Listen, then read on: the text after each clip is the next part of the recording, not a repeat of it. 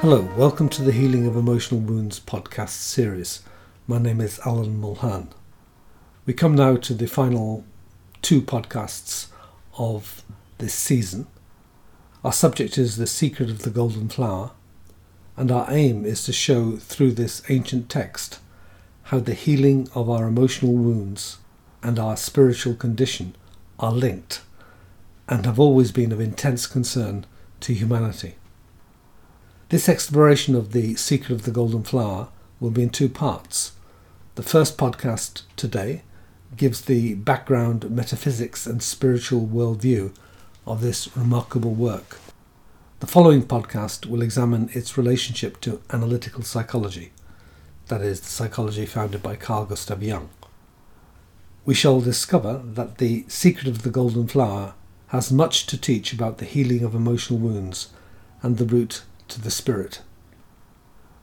Both Taoism and Confucianism originate in the 6th century BC in ancient China. Confucianism is a humanistic or rationalistic philosophy, a way of governing, or simply a way of life. It is often characterized as a social and ethical philosophy rather than a religion.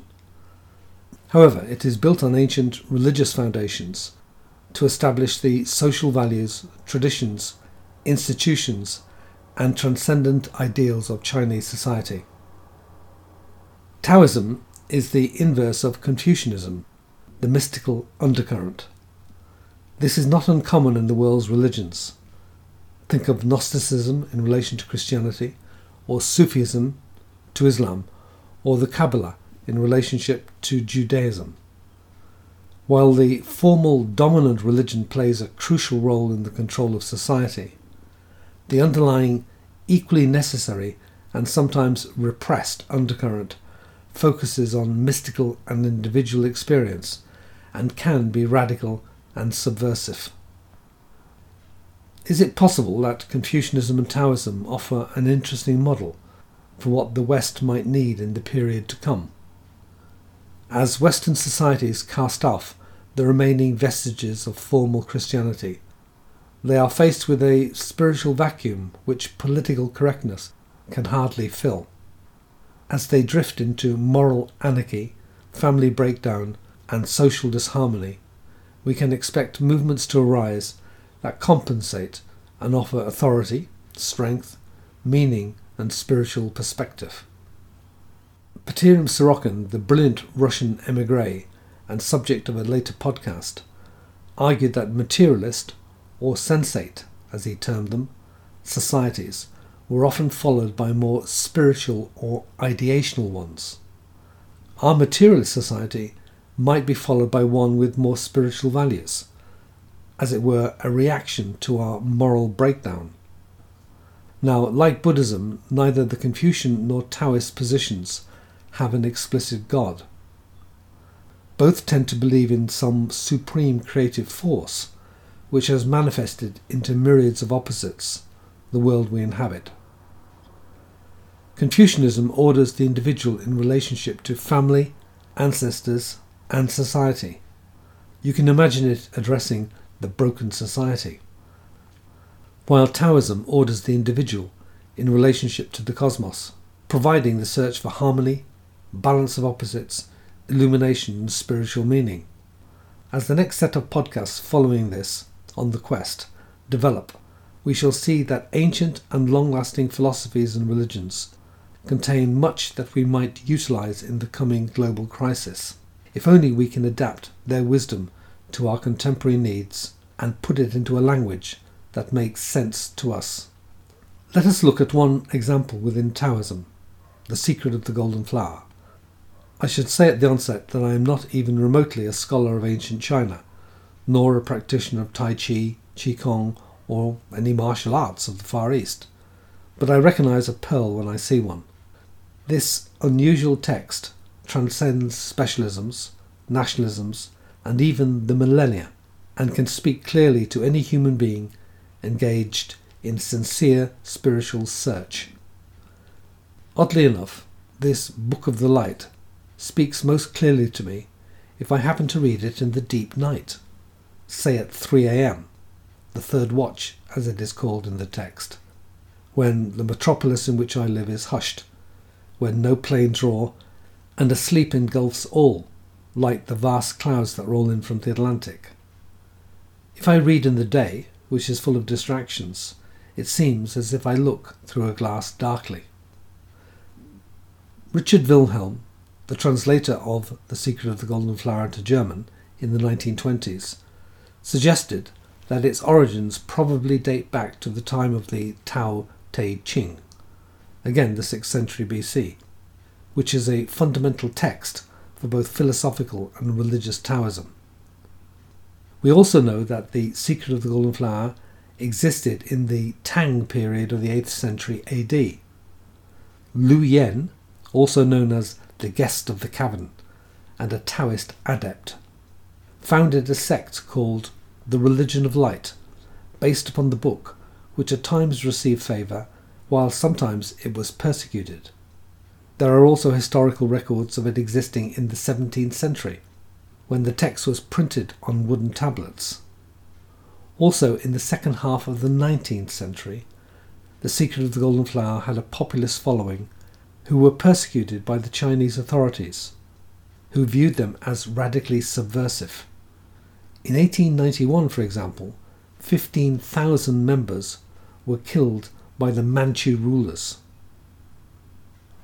Wilhelm comments that the followers of The Secret of the Golden Flower had a serious movement which practiced a form of yoga and meditation based on it. In particular, he notes, the followers of this method achieved, almost without exception, the central experience. How did The Secret of the Golden Flower come to the West?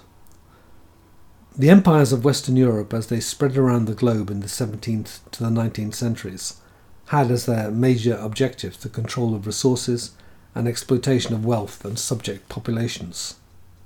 This was principally, of course, an economic and military process. However, at the same time, the Western powers studied the countries they occupied and the populations they dominated. When they occupied a country that was the seat of an ancient civilization, like Egypt, Persia, India or China, some of the occupiers, a tiny minority of course, became fascinated. Throughout the course of the 19th century, translations of the ancient literature of these colonies became available, the Indian Rig Vedas, Upanishads and Sutras being famous examples. These were to have a growing influence on the West, at first on select explorers, missionaries, theologians, and those who studied ancient cultures and languages, then translated into German, French, English, Spanish and Portuguese, then read by select members of the intelligentsia of the West. We find in the course of the 19th century certain study groups and spiritual cults based on Oriental religions coming into being in Western Europe and America. By the late 20th and early 21st century, this trickle of knowledge had become a flood. The Secret of the Golden Flower is one of these texts that has laid within the history of an ancient civilization for thousands of years, that was translated in the early 20th century by a missionary who was enchanted with China, then passed through the hands of a psychologist, Carl Jung, who was to have great influence on spiritual thinking in the West. Richard Wilhelm, who lived from 1873 to 1930, was a German sinologist, that is a studier of China, theologian and missionary. He lived in China for 25 years, became fluent in spoken and written Chinese, and grew to love and admire the Chinese people. He is best remembered for his translations of philosophical works from Chinese into German, that in turn have been translated into other major languages, including English. His translation of the I Ching is still regarded as one of the finest, as is his translation of The Secret of the Golden Flower. Both were provided with introductions by Carl Jung, who was a personal friend. Wilhelm died in 1930, shortly after publishing The Secret of the Golden Flower, and Jung gave an address at the memorial service in Munich in 1930. The text of The Secret of the Golden Flower carries with it Taoist philosophy, plus influences from other religions. It has an ancient Chinese style which is inherently mysterious, symbolic and elusive. Much of the text is written from a Tao perspective, although there are notable Buddhist influences, some alchemical references, which of course fascinated Jung, and even some Christian, specifically Nestorian allusions. The Nestorian movement believed in the dual nature of Christ, as opposed to his human nature being subsumed into his spiritual nature. So the dual nature of Christ may seem a remote philosophy to distinguish yourself upon, but it alludes really to the dual nature, ultimately, of human beings. The text of The Secret of the Golden Flower can be difficult to penetrate, and is embellished with Chinese symbolisms, for example I Ching trigrams, and has a Taoist style. That is, it's full of nature images, secret meaning, witty poetic structure, dense and elusive spiritual content, references to spells and folklore, and sayings from the Tao Te Ching. I want to briefly outline its main parts, and then in the next podcast I shall relate it to Jungian thought and the healing of emotional wounds. First of all, its metaphysics. The cosmos, the macrocosm, and mankind, the microcosm, in the last analysis obey the same law. Mankind participates in the cosmos. There is a supreme ultimate. This is the Tao beyond opposites, the source of all manifestations. Although the Tao is motionless, it is the source of all movement, and gives its law both in the heavens and on earth. In Confucianism, Tao is the right way. The final principle of the undivided one is the Tai Chi, the ridgepole, the supreme ultimate. There have been many hundreds of translations of the Tao Te Ching, a mythical scripture-like text that has inspired readers and adepts across millennia. It seems irresistible to attempt to translate its enigma. For example, in The Sower and the Seed, a book I published in 2015, I opened with a poem adapted from the Tao Te Ching. It reads, "Something formless yet complete precedes both man and earth. It lay outside of space and time. It had no death nor birth. It did exist before this world. All things it does bring forth. It is the mother of all life, the father of all thought." Not that this stanza has any poetic merits, but it illustrates the wonder of a scripture which can cross oceans and centuries, bridge a vast cultural gap, speak to our ears as if it were alive. Well, that is the Tao, the life essence. From the original oneness of the Tao, or Tai Chi, there develops the principles of reality, of opposites. The light, the active yang on the one hand, and on the other the passive and dark yin, which manifests in the realm of phenomena. These are sometimes called the creative and the receptive. Through the union of these opposites, there develops the 10,000 things, that is, the outer world. In the phenomenal world, mankind develops as a multiplicity of individuals, each with a central life principle, a monad, which at birth splits into the complementary opposites of Hsing, human nature, or logos, and Ming, life, eros.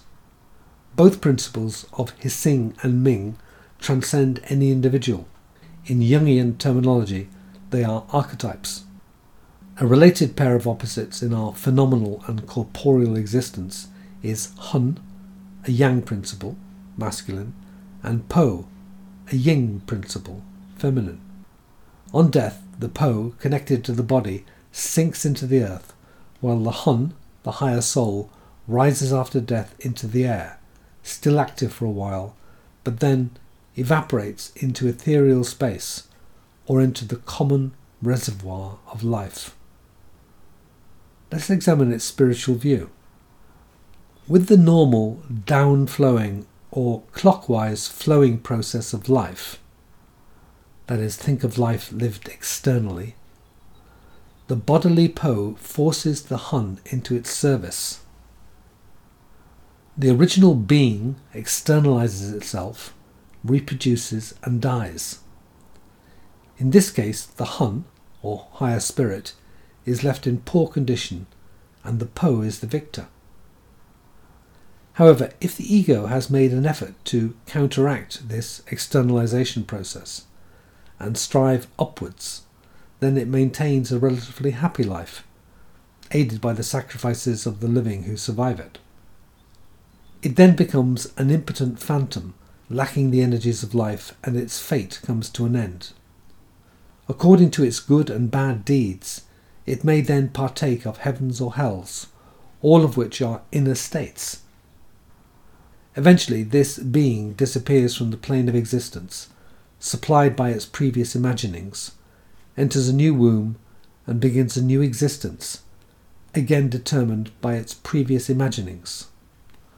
You can notice various Hindu, Christian influences in this description.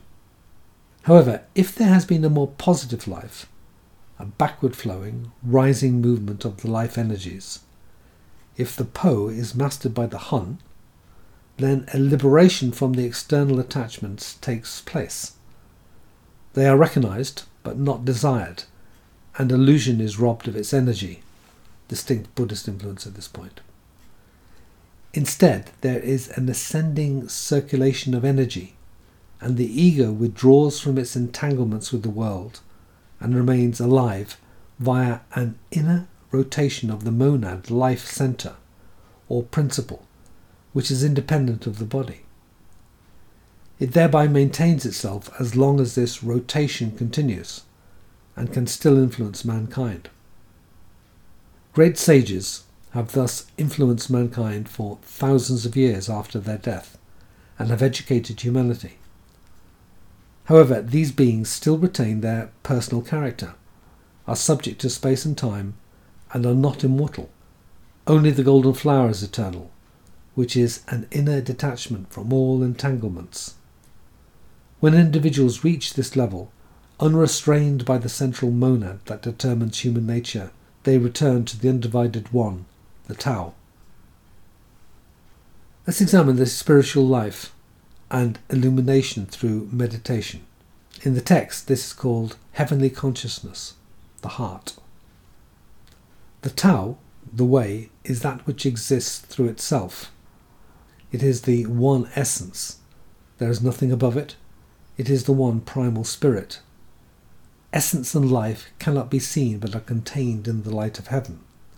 This light is the golden flower, the true energy of the transcendent one, which, if attained, brings life, if lost, brings death. One may live in the energy and light, but not see it, as fish live in water, but see it not. The method that is aspired to is the maintaining of the centre, and the circulation of this light, which resides in the square inch in the midst of the square foot. An examination of the text reveals that this enigmatic saying is between the eyes in the brow, so we can deduce that the square inch is the brow chakra, in the midst of the square foot, which is the face. This is the heavenly heart, the splendour, the God of the utmost emptiness and life, the centre of emptiness, the terrace of living, the ancestral land, or the yellow castle, or the dark pass, or the space of former heaven. Quote, the heavenly heart is like the dwelling place, the light is the master. Unquote. The method is a backward flowing movement, that is, a returning to the self away from the externalizations, which are the entanglements of the world. This is the deepest and most wonderful secret. Once it is kept circulating long enough, it may form a natural spirit body, a crystallization of the light. Of this it is said, silently thou fliest upwards in the morning.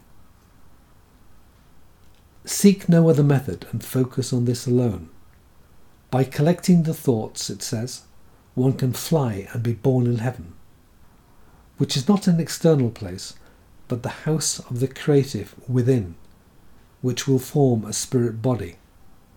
The heavenly heart is the source of all change in spiritual consciousness. On the one hand, this process needs a high degree of intelligence and understanding, otherwise one cannot gain it. And on the other, it requires great absorption and tranquility, otherwise one cannot retain it. Only in absolute silence will the heavenly heart open spontaneously, and spiritual intelligence reach the origin, the supreme ultimate, the great one, which manifests as true energy, prana, seed, spirit, hun and po, yang and yin principles, translated loosely as animus and anima.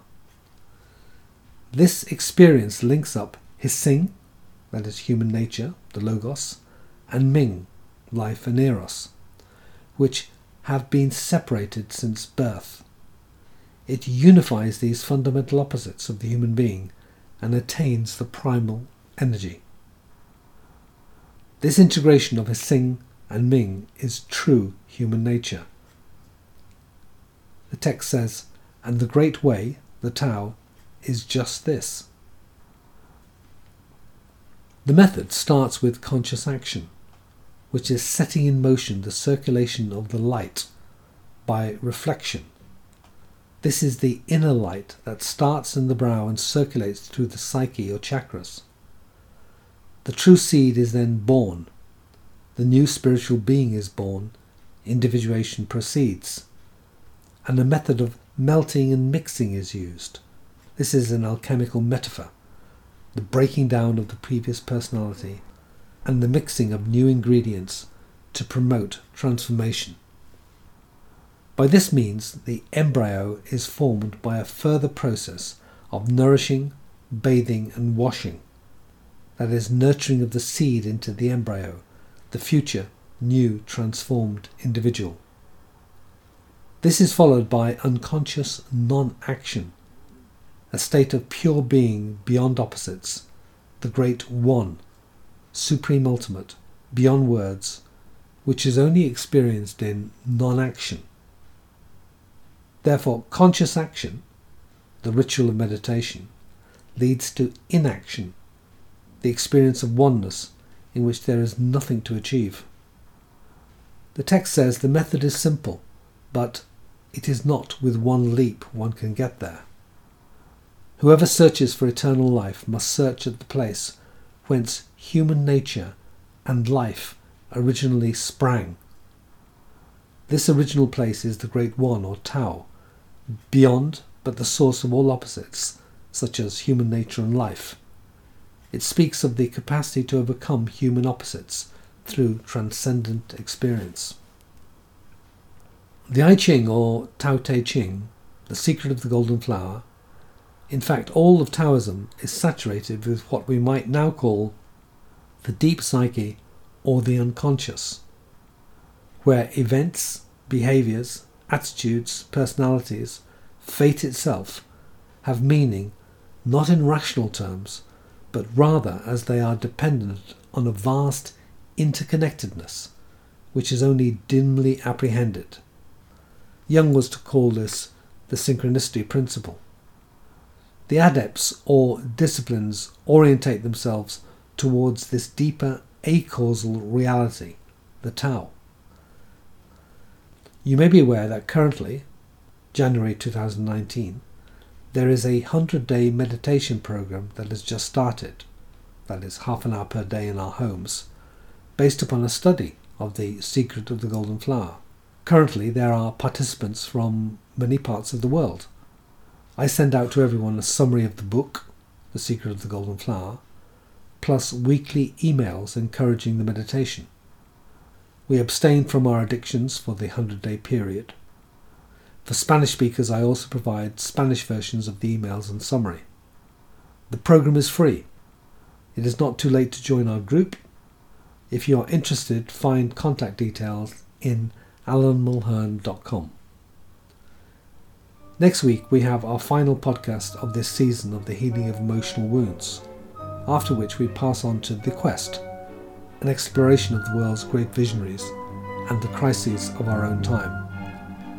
Appropriately, we shall begin with Carl Gustav Jung, his life and work, all for which I hope you can join me.